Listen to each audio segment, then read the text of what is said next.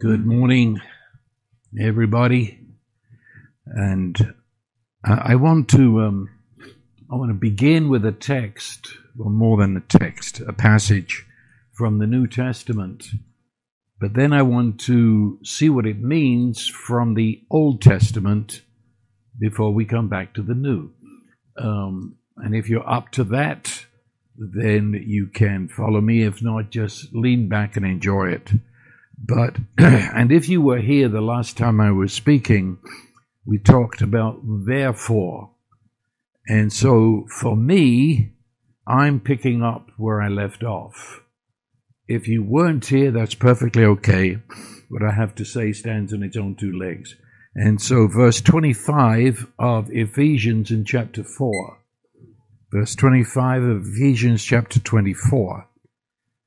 Or 25 here. Therefore, and then he says, laying aside or putting off falsehood. And he talks about that as he goes down here. And then in verse 31, still underneath therefore, he says, let all bitterness and wrath and anger and clamor and slander be put away from you, along with all malice. Be kind to one another, tender-hearted, forgiving each other, just as God in Christ also has forgiven you. And I want to really zero in on that verse 31. Bitterness, and then all that follows there in verse 31 is the family of bitterness. Wherever you find bitterness, you find wrath and anger and clamor and slander, and a lot of malice. You will not find any kindness, tender-heartedness, or forgiving, and so bitterness. And we're called specifically, and when I say that, it was written to the Christians in Ephesus. And therefore, this isn't something you go and shout on street corners. This is a message to the church. Let all bitterness be put away. And then to the church, be kind to one another. Now, I said I was going to illustrate that. I will say this right now, that the heart of the darkness is bitterness. Bitterness is not like any other of that list of negative emotions. Bitterness is the beating pulse of the darkness, as I'll show you.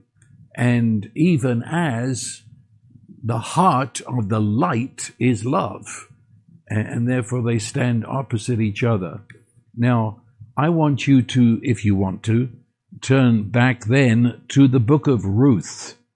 And we have talked about Ruth before sometime, but I don't want to talk about Ruth. I want to talk about the lady who never is mentioned in the book of Ruth, and that is Naomi. Naomi is there from the beginning to the end. She's the first verses and it's the last verses. Really, it's the book of Naomi, and Ruth is the one that takes first place. But look at her. It took place approximately 3,000 years ago. If you want a bit of history, come out of where you're sitting into a world of Bedouins with their long robes, with women who have little or no say in life. And this is in a very, very small village. Some of you have been there, Bethlehem, and compared with what it was, today's Bethlehem is a metropolis. But in the days we're speaking of, and if you came with me on the tour I took, we went outside of Bethlehem to catch the very spirit of what was happening right here. And if you remember, we sat down in the grass nearly at midnight and said it was right here that the angel of the Lord came, and so on and so on. But this tiny, tiny crossroads in the middle of the tribe of Judah, 3,000 years ago, it's the story of Naomi. Now, let me start out with names, because especially in the Old Testament, names had a tremendous meaning. Names were not handles that you gave to your children, which made it easier to say, come here. It meant that you actually invested your faith in the child, and you named the child according to your faith. And so when you read a name and see what it meant, it always was a sentence. Like to us, a name like Abraham, well, that's a name. It's a single sound. But in actual fact, Abraham is a little sentence. And therefore, every time the word Abraham was said, in the days in which Abraham bore that name, a sentence was said. And so that is true of many, many names. They are little sentences. And they were spoken over their children by their parents in the faith that God in his covenant love would bring that to pass. And Naomi, her given name, tells me a lot about her parents, because the meaning of Naomi means pleasantness, kindness, or grace. And so they were looking to the God of grace and pleasantness, and they were saying, may he be made manifest in this little girl. Okay, hold that one. Then she married a man called Elimelech. And that name I just said, it means to rule as a king. And so again, there is the sense of walking in a covenant in which you walk with authority and so on. That couple had 2 children. I'll get to them in a minute. But they became pressed with famine. And we could go back into the book of Judges and almost pinpoint when this was happening inside the book of Judges. Do you follow me? This didn't happen after the book of Judges. It happened inside the book. And so there is a point where we could go back and see a famine in the land. And this is the story of how 2 people handled that famine. They decide to get out. Now, to an American, that makes all the sense in the world, but not at all when it comes to the days of the Bible. For in the days of the scripture, the land was covenant gift. God said he would meet them in the land, and as they trusted him, he would care for them in the land. In fact, the word Bethlehem means the house of bread. And so not only did they have the general promises of God's keeping them in a famine, but also they lived in the little tiny crossroads that actually bore that name. But the decision was that they would go to Moab. If you know your map, Israel, and right at the bottom here of the River Jordan, there's the Dead Sea. And just over the Dead Sea is Moab. Today we call it Jordan. But in the days of the Bible, that was Moab and Ammon. And they were over there up against the Dead Sea on the other side. So they're very close. If you're going to go to Moab, it's a hop, skip, and a jump, and you're there. Although in actual fact, it was 1,000,000 miles away. The story of Moab and Ammon is the most terrible, terrible story in the book of Genesis. They both of them, Moab and Ammon, were the children resulting from incest of Lot and his daughters. And it seems to set the tone for the whole family. Now remember, Lot was the nephew of Abraham. So that means Lot had a full knowledge of what God had revealed to him. And yet he turns his back on it, and they become a family, an extended family, or 2 families, Moab and Ammon. And they are, what shall I say, twisted, distorted. And this perverted sex that was at the beginnings of them as a people kind of goes through the whole nation. And they are noted in Scripture for being just that. But then they set themselves to worship a god, by which I mean a demonic entity that portrayed itself as a god. The name of that god was Chemosh, if you need to know, Chemosh. But Chemosh demanded human sacrifice. human sacrifice.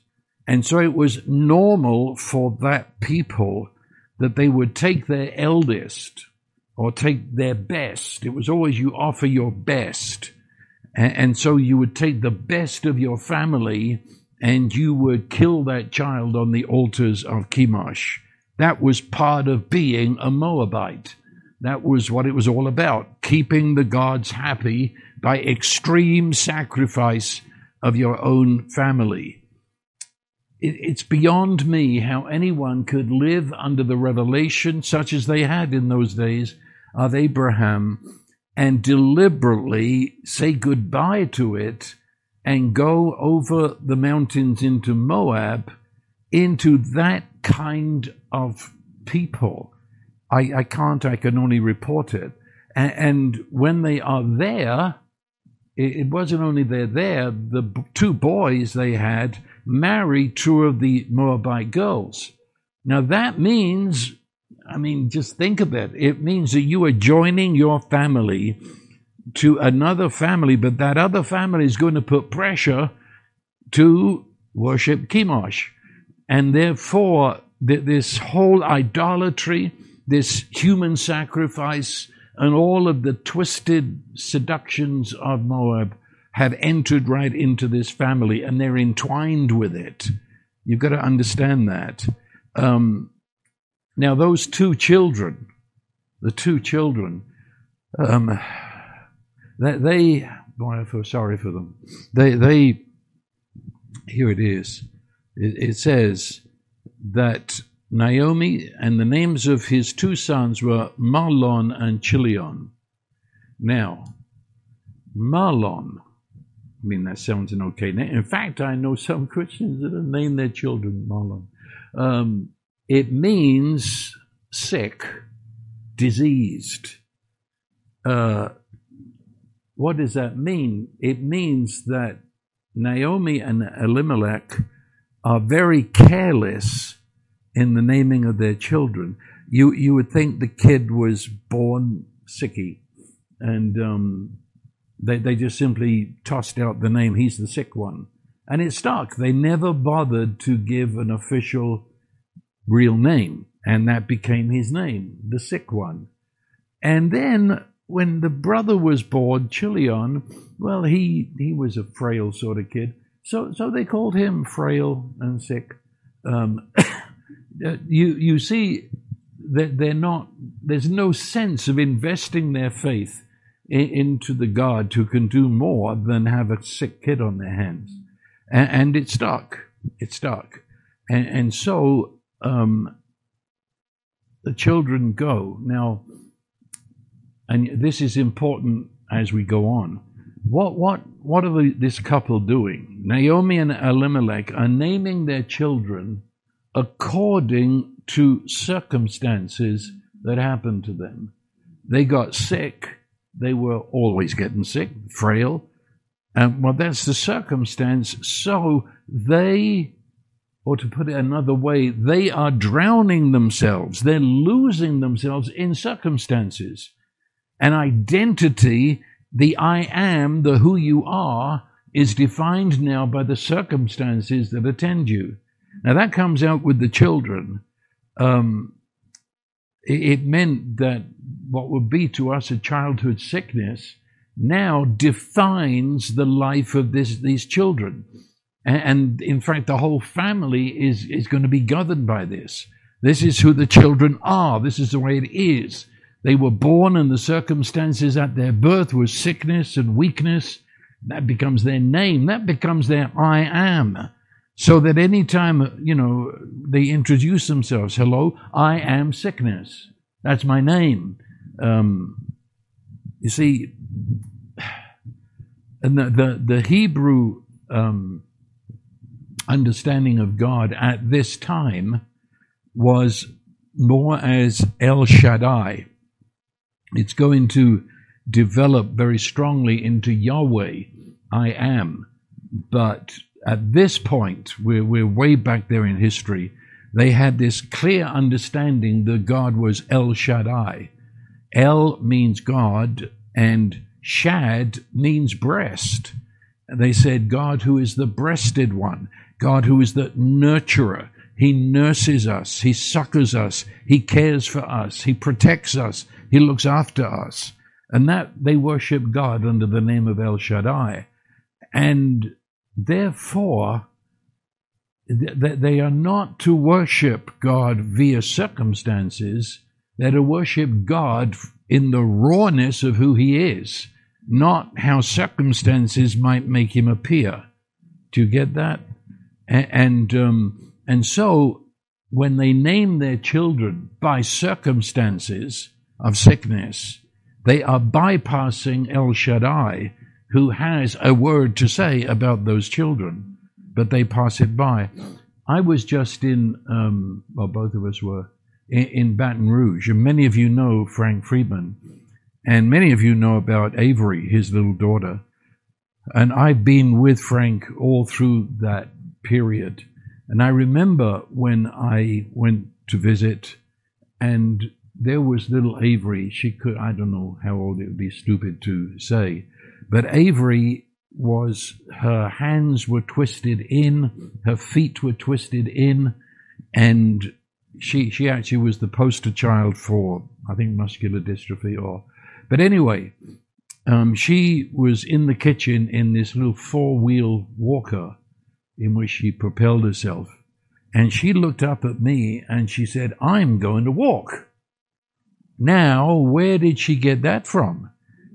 Not from the family of Naomi, because they would have called her the little cripple girl. She'll never walk. Do you see what I'm saying here? In that family, the mood was, there's a God who cares for Avery, and the little tiny kid caught on to that and said, I'm going to walk. And today, literally today, we left there just a few days ago, Avery goes from children's hospital to children's hospital, walking and talking to all the children, saying, look at me, and look where I am now. She even went to South Africa, to the hospitals in South Africa, as the vision of hope, because the family named her by the little walker instead of the little cripple. Do you understand? I'm trying to get at that here. It's not the circumstance. And you see, that in itself would take me to the heart of this part of what I'm saying. We all have names. Here in the West, naming is a useless thing. People name out of books, for goodness sake. And if it sounds right, and then there's a fad name, and everybody in that generation is called whatever. Well, let's forget that. And then don't go to books to see what that means. No, it means what chance said it means. You had no investment of faith to... No, we don't do it like they did, but we do it. Oh, boy, do we do it. And the trouble is, because we don't do it as they did, it can be very subtle. And we name ourselves, and usually we name ourselves with a sentence, the same as they did among the Hebrews, and usually we picked it up from parents who named us with a sentence and didn't realize what they were doing. I mean, out there, here, I'm sure one of you has the name, you'll never amount to anything. I know lots of little children that are raised with that name. You'll never... I was raised, and you've heard my story. My mother forever was saying, that's not for the likes of us. That is, we're peasants, know your place, it will never be yours. It's not for the likes of us. That was my name. And the strange thing is, she was talking about restaurants and possessions. It spilled over into the church, that when they spoke of God loving me, if they ever did, it's not for the likes of me. It was my name. Do you understand? It was my I amness. Have you ever been called, you're not beautiful like your sister? Have you ever been called the little, you're so stupid? I was given that name by one of my math teachers.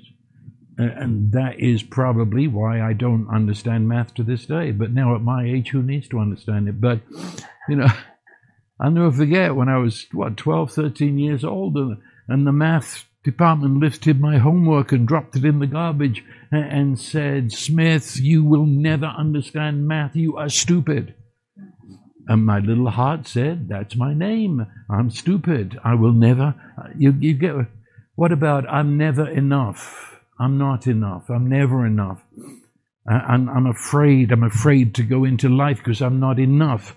You get it. I had a boy in Brooklyn when I was pastor there, and tattooed on his arm was, "I am a loser." And you get the point. And don't look at me so spiritual. We have had this. This entwines our life, these names that are given to us. And let me say, maybe before we get there, that these names are spoken out of bitterness. They're bitter. And when we acknowledge that's my name, I acknowledge it with bitterness. I'm angry. I'm not enough. Well, I should be enough. And there's somebody to blame for my not being enough. I should be more beautiful than my sister. And that doesn't come out, but it smolders inside. There's a fire burning underneath bitterness, and it spurts out. Because you see, names, they're attached to our mind and our self-image. Many times by our parents' controlling or outlook. And it becomes the expectancy of my life. And I'm not even aware of it. It's been so put into me, that's who you are. It can direct your life for decades until the Holy Spirit opens your eyes. But it's there. Okay, put that on hold. The husband, that guy, died. And when he died, the two boys marry. But what can you expect? They were sick and they died. They fulfilled what had been said over them since birth. Now, we're there. What was Naomi thinking? In all of that period of time, what is going on inside of Naomi's head? What's her outlook upon the whole stay in Moab? She sums it up in chapter 1 and verse 13. And I could just read it for you. First of all, she's talking to the two widows now, Ruth and the other girl. And she's saying, look, you go home. You don't have a husband, but you're young enough to get a husband. She said, and I know how much it hurts you. You've been afflicted. You've lost your husband. But she said, it is harder for me than for you. For the hand of the Lord has gone forth against me. She said, with you, your husband died. So your husband died. Get over it. Go and get married again.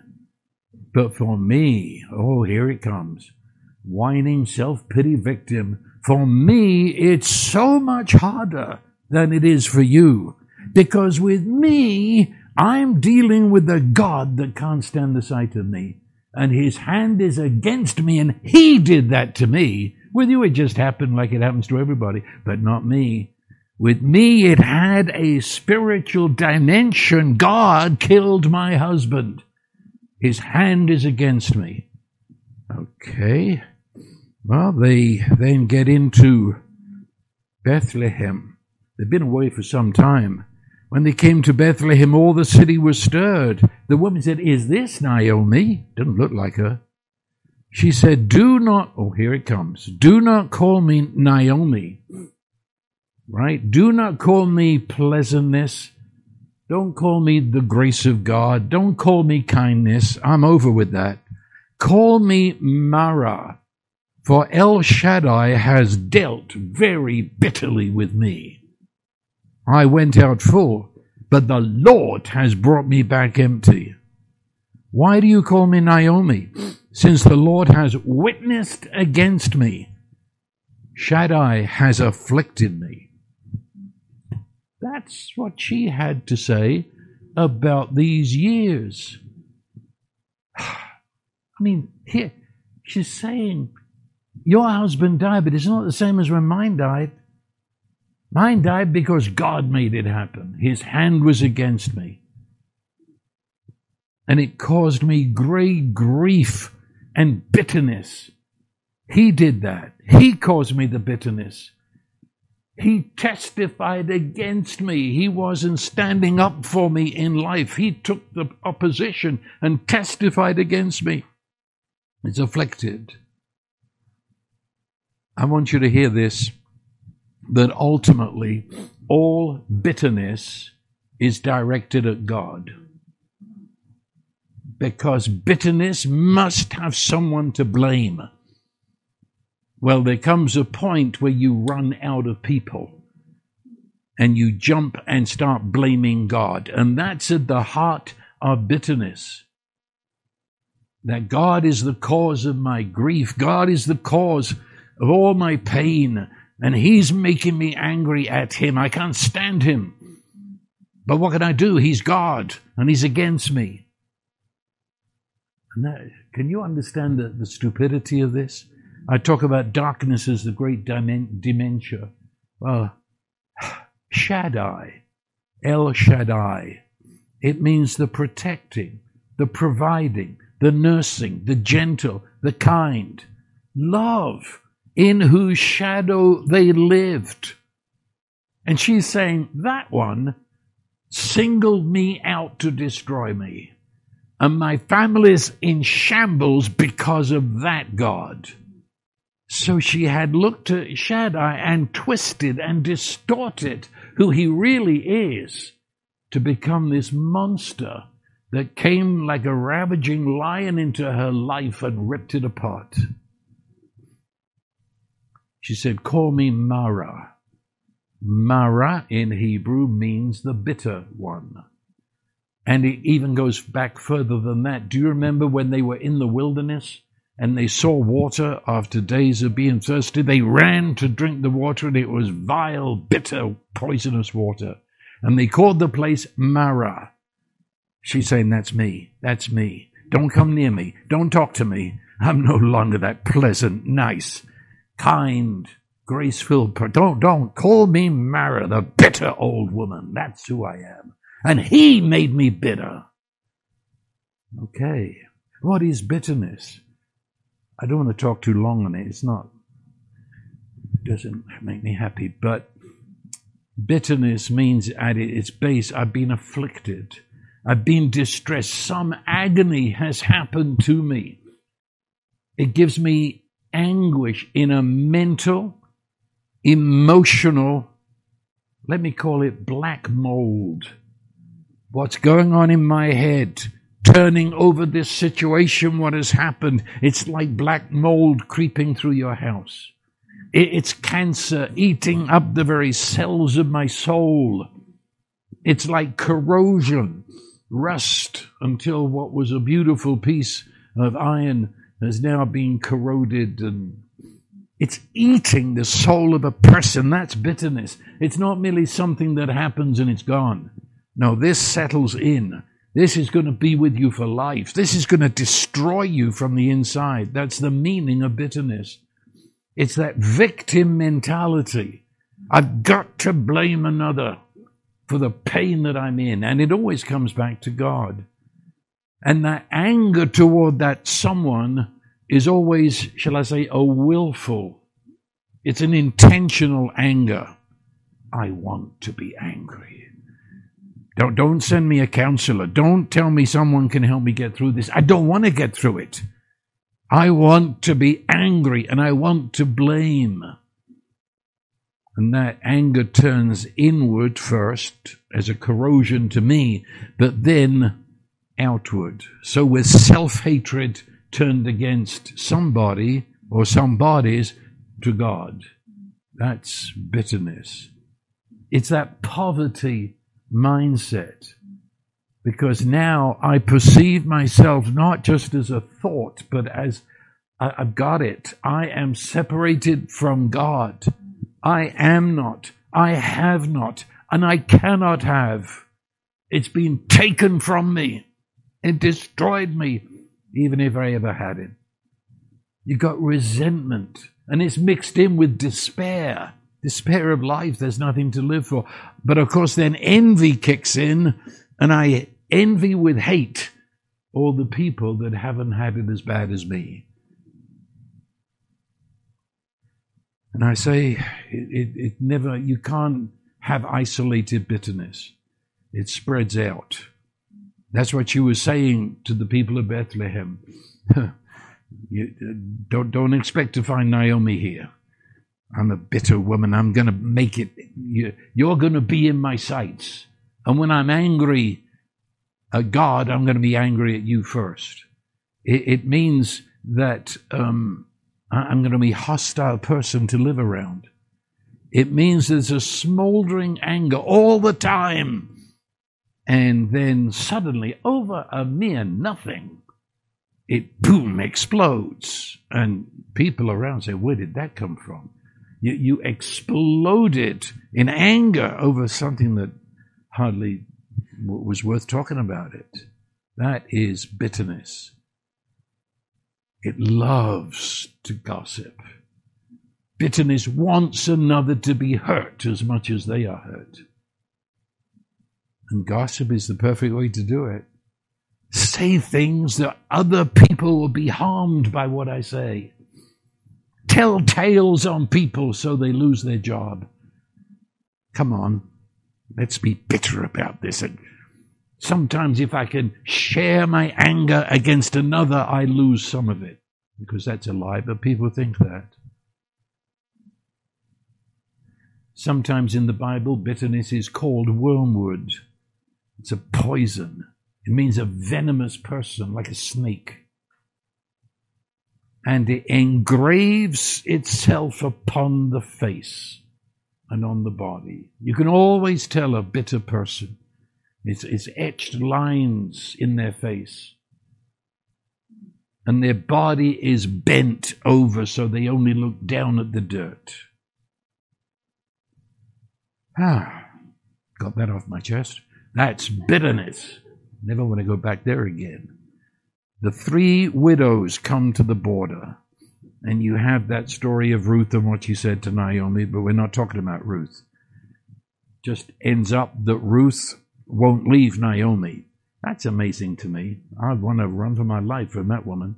But she comes in to Israel. Well, in those days, it was called Canaan. And so here they are. They return into Bethlehem. That's when the people gathered around and they said, is this Naomi?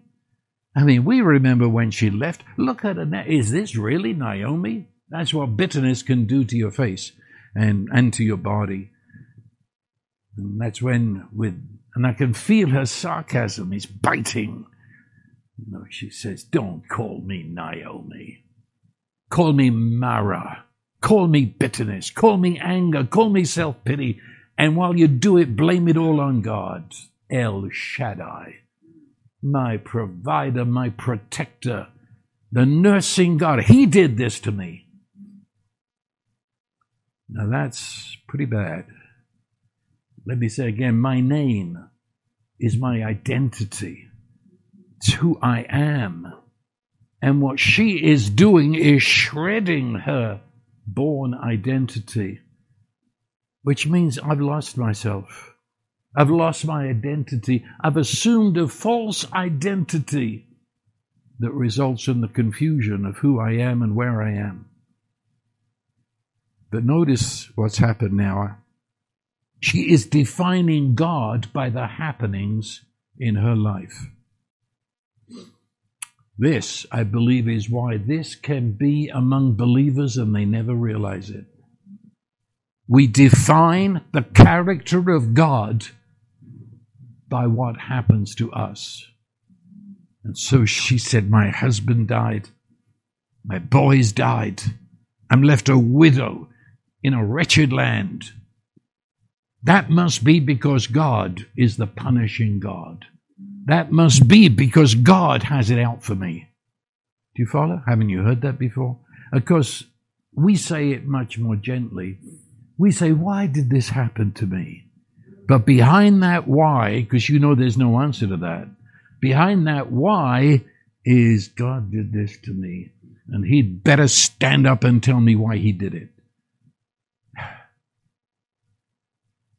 well, then by extension, if that's her God, who is defined by happening, she's defining herself by circumstances.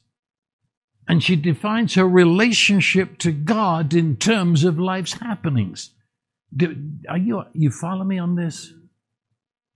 This happened to me, therefore God must have done it. And therefore God cannot be love. And I am angry at God. But if it happened to me, then I am a person that has been singled out and rejected, and don't tell me God loves me. It's all about what happens to me. They moved back into the old homestead because under those days you couldn't lose your land. There were no real estate agents in Israel. You couldn't sell your land. It was always yours, given to by God. So she goes back to the old homestead. And can you think of it like this? Bitterness. It clings to where we live. You go into a house where there's a really bitter person and you can taste it. It clings to the wall. Like I said, black mold. Black mold's got nothing on bitterness. It is living death by choice. But the interesting thing, and this is so wonderful to me, that is the last time the name Mara appears in the book. That's only chapter 1. And Mara said it. My name is Mara. It's as if the Holy Spirit says, oh, no, it isn't. I'm going to keep using Naomi. I found this amazing. He comes into our darkness where we're calling ourselves by every insane name, despising ourselves, saying we're not worthy, we're no good, we're not enough. And he keeps on talking to us in the names of truth. Who we are in his love. And of course that means I'm fighting goodness. Goodness won't go away, and I'm trying to prove that goodness is evil. Won't leave her alone in a circumstance. He meets us right there in our darkness of what we call ourselves. Even though we are so blind and deaf that we are actually blaming him for our circumstances. But without any reference to what we're saying, he continues to put goodness in our pathway and speak love to us. See, this is where I don't know if you're thinking about what I'm saying, it could be that I've lost a lot of people already, because it's deep inside of what Christians believe that somehow God gave us circumstances. But if we whine, plead, scream, yell, dedicate ourselves enough, then we can get him to change his mind. And he will magically make circumstances occur for us. That's how bitter people who are trying to be Christians think. Did you hear what I'm saying? Don't gloss it. This is at the heart of it. What happens to me? Did God make it happen? If he did, then how can you say God loves me?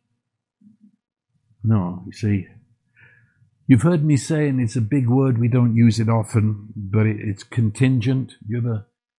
God made this whole creation to be a contingent creation.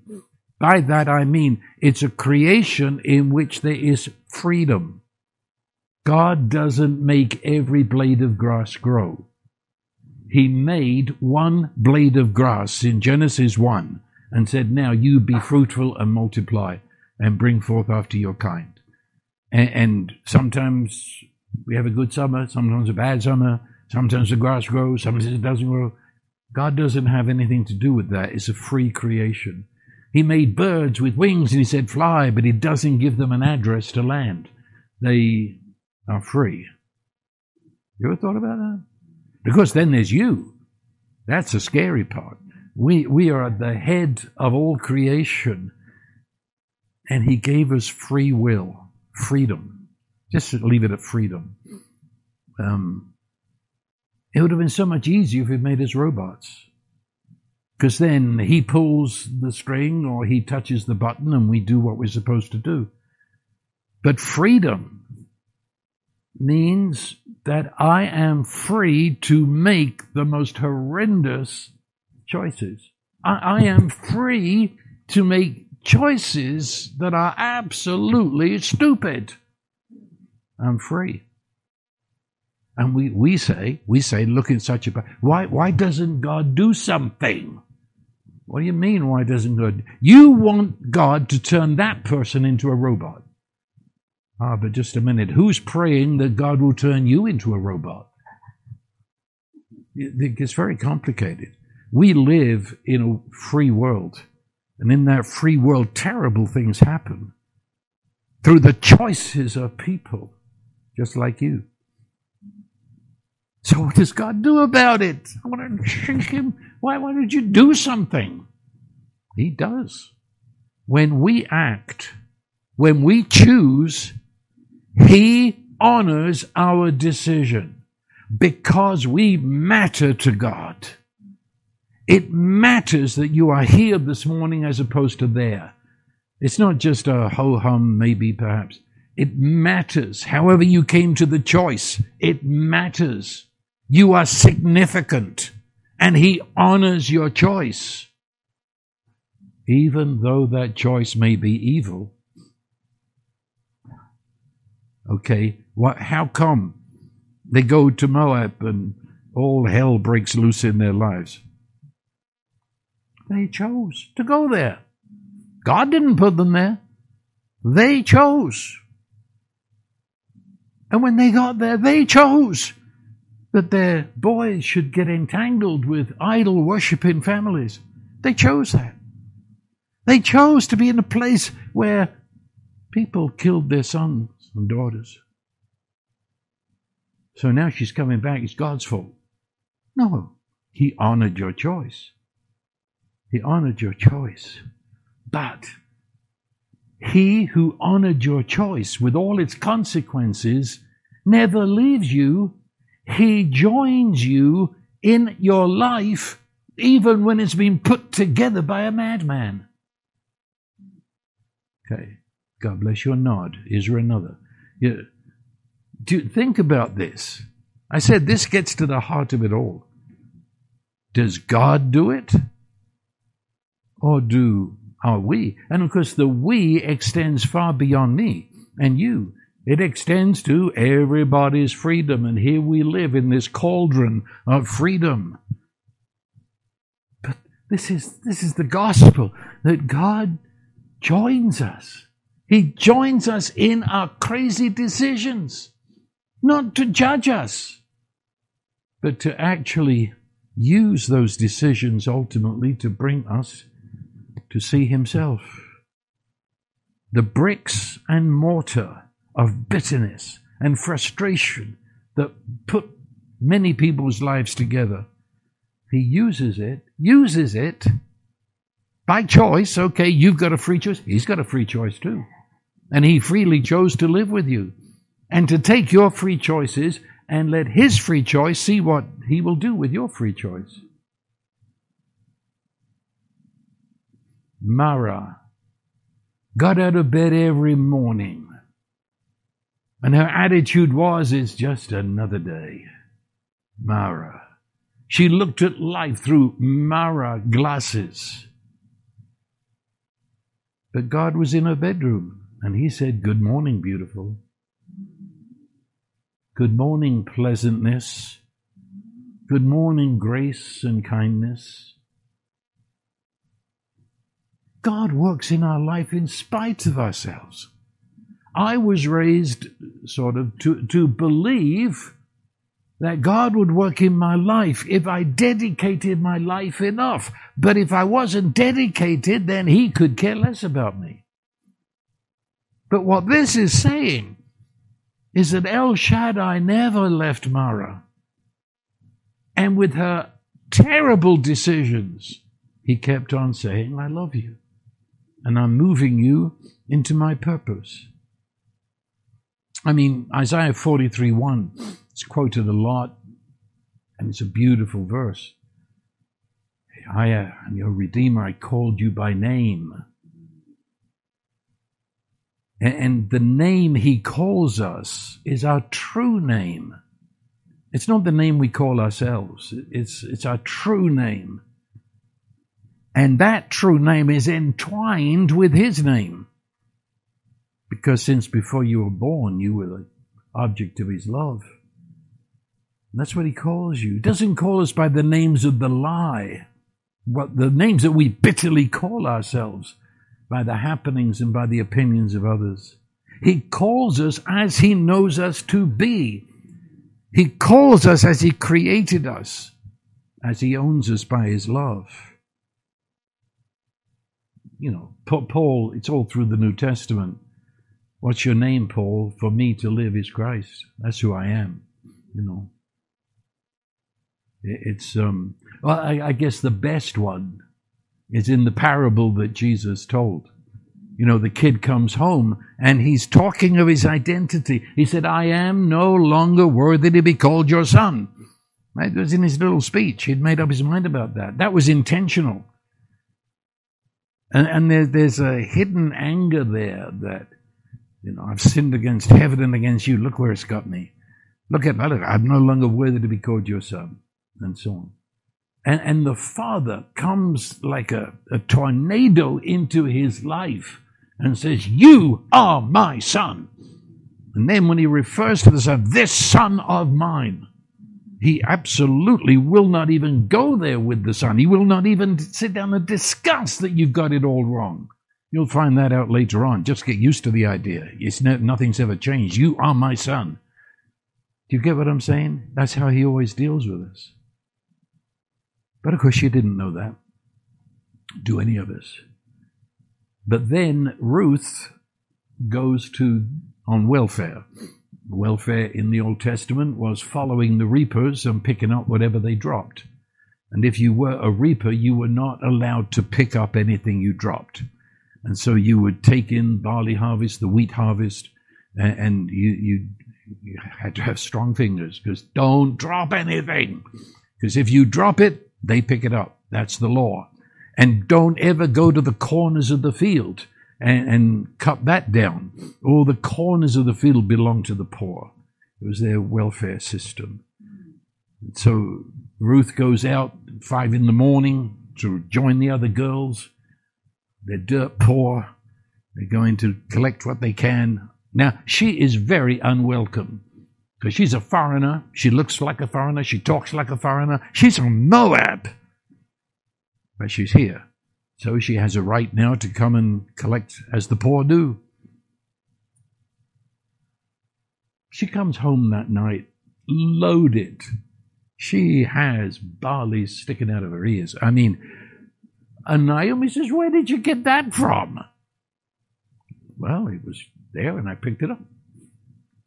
And then gradually the story begins to come together that the boss owner of the fields, the richest man in Bethlehem, he had told his servants, drop a lot of stuff, drop it, but only drop it in front of that girl.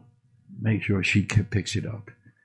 And then you remember that little love story, they had popcorn and Coke together, and that's in the Bible. But I'm not talking about Ruth. She came home, and Naomi is beginning to cry. She said, where were you today? I mean, welfare doesn't supply like this. Where did you? And it came out. I was in the fields of Boaz. And suddenly the lights came on. And she said, Boaz is my dead husband's brother. And that means he is Goel. We've talked about Goel before, but let me quickly, again, it was the love of God put inside the society to care for people. Goel. To be Goel, number one, you had to be a close relative. bone of my bone, flesh of my flesh. Somebody in my family. Secondly, you had to be wealthy, because I'm going to ask for your money. And thirdly, you've got to have love and compassion and willingness to do it. And that was called Goel, which in English means kinsman redeemer. This is the New Testament word redemption. This is what it's about. Kinsman redeemer. And Boaz means the strong one. And so, what is she asking? According to the law, she can ask Boaz to fulfill his position as a kinsman, who is a close kinsman, a redeemer. Because I'm falling apart. I'm going to lose my land to debtors. And so Boaz would have to assume Naomi and Ruth. They both lived on the property. And he would have to assume their debts as his own. He would have to assume their hopeless condition as his own. And to assume it in himself. That is, there's no third party. It isn't that this man knows a banker down the street that can co-sign a loan. No. This man steps into the house of Naomi and Ruth and will be the Goel, the kinsman redeemer, which means at that moment every bill that has been delivered to Naomi now is his. And the whole condition of the place is his responsibility. He has in effect become Naomi. Do you understand? So he, Boaz, receives the debt. It becomes his debt. And within Boaz is enough love, compassion, and wealth that as it passes across his hands, it's no longer a debt. Because he doesn't even have to think about paying it. It just is, I'll pay that, it's gone. He met the hopelessness of Naomi, and he met it with a hope that extended through their lifetimes. He assumed it into himself, and who he was paid it. Disappeared in the fullness of who he was. He took the misery of this woman and it drowned in the laughter of the Goel. In the face of the Goel, she meets the real El Shaddai. That was the meaning of the law. And that is redemption, you see. In redemption, Ruth, who became his wife, well, at the moment she became his wife, she assumed the name of the Goel. She is no longer the Ruth of the dead husband. She's no longer basically a Moabite. She is now one with the richest man in Bethlehem, in Judah, which is the place of all God's promises. She carried the identity of Boaz, and when she walked down the street, people treated her as Boaz.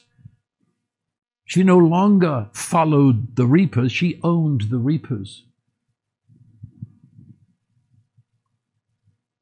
And of course, Naomi was caught up with all of that. It's very interesting, right at the very end, the women of the place, Bethlehem, they say that Boaz was given to Naomi to restore her. Now, that's a nice word, however you look at it. But in the Hebrew language, it's a very specific word. It means to restore you back to the place where you left the path. Where you left the path. So it's not just a general restoration. It says, you got lost here. That's where we're going back. And you're going to get that right. It's the same word that's used in Psalm 23. He restores my soul. Same word. Takes you back to where you lost it. He takes us back where we left the path, where we plunged into the wilderness of a false identity. He takes us back and introduces us to who we truly are, but had forgotten. He nourishes us. Now the amazing thing, all through Scripture, especially in Isaiah, God calls himself Goel. Now that doesn't come out, of course, in our translations. We have, the Lord says he's our Redeemer. The Passion Translation has helped a lot by saying, the Lord says, I'm your kinsman redeemer.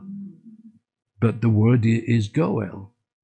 Now, have I made it plain enough that they should take your breath away? You know, he is saying, I am one with you. I'm bone of your bone, flesh of your flesh. I am with you. I'm in your family, not extended family, close family. So close I can be called Goel. And he said that in Isaiah, anticipating the day when God the Son would indeed be incarnate. And do you understand what that means? God incarnate is not just a baby in Bethlehem. God incarnate is God himself.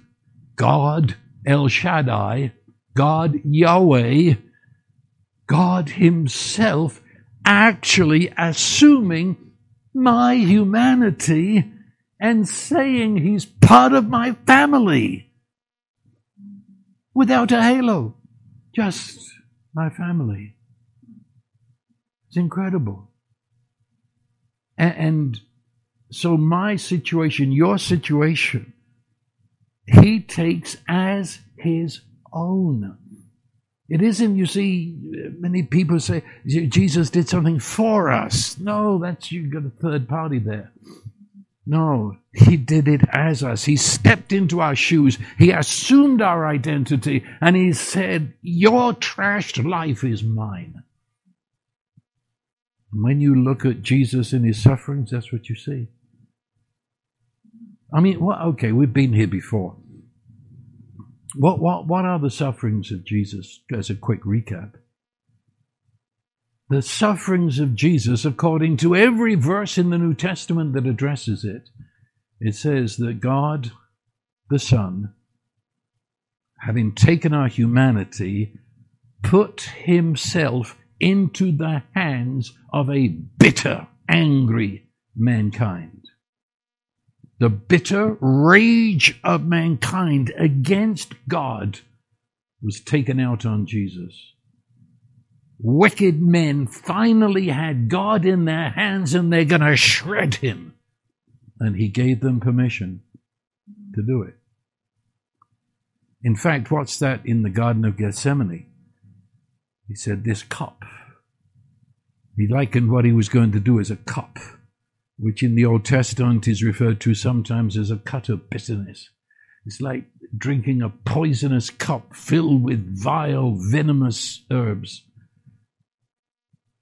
That's what happened. Mankind was not only bitter against God, but they took the cup of their own bitterness and pressed it into his lips and made him drink their bitterness.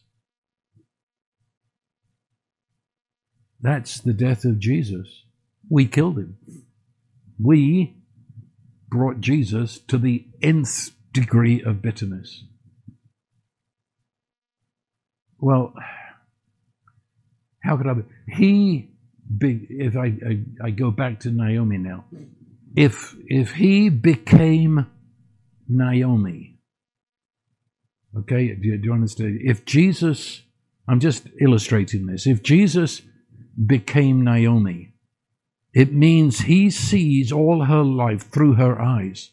So he knows how she feels about it. Because he also sees it through her perceptions of God, even though they're all wrong. And what he hears is everything Naomi heard, the lie that God did this to you. But in taking her place, seeing, hearing, perceiving as her, he refused to be Mara. And when he could neither see his father nor feel his father, he said, my father, you never leave me. You never abandon me. He trusted his father, and in so doing, cancelled the bitterness. He took the bitterness of mankind into his very self, but his very self is God who is love among us. And when God's love took a hold of man's bitterness, he says, Father, forgive them. They know not what they do. And bitterness was replaced by love. Does it make sense? That is the story of the incarnation. And that is when it says, you were redeemed by the blood of Christ. For it was the blood that he shed that was the cost of getting inside of us at our worst. So then it says, therefore, put away bitterness. Why? Because it has no more place in you. That's the meaning of the resurrection. He took it away. So it's no more place. It's got no more authority in you, over you. Your name is no longer bitterness. Your name is no longer anger. Your name is entwined with Christ. You are, I'll give you a name, you're beloved. I'll give you a name, you are the righteousness of God. I'll give you a name, you are redeemed by the blood of the Goel. It's who you are. And so we put off bitterness. And as I said the last time we were together, it was like throwing a filthy, flea-ridden garment away from yourself. I can no longer have that. That is what crucified Christ, and that's what he overcame. That person I was judged inside of Christ. He took it and dispensed it. And the new person I am, entwined in Christ, is a person that is beloved and is love. What does that mean, put it off? Well, there's another hour. But quickly, let me say, you stop talking as if the old you was still alive. You know, if that same trash comes out of your mouth in terms of who you are, the opinion of others as to who you are, the opinion of parents as to who you are, well, then, you know, words have tremendous power. In James 3, it says that little member, your tongue, controls your entire body. And scientifically, that's true. What you say, it directs your genes, and your genes direct emotions and feelings and choices, and the shape of your body and the state of your body too. And so put it off. Stop talking of yourself as a person that is the object of God's meanness. Stop talking of yourself as the one that is not enough, no good, unworthy. Stop talking of yourself as the person that says it's not for the likes of me. I'm not beautiful, no.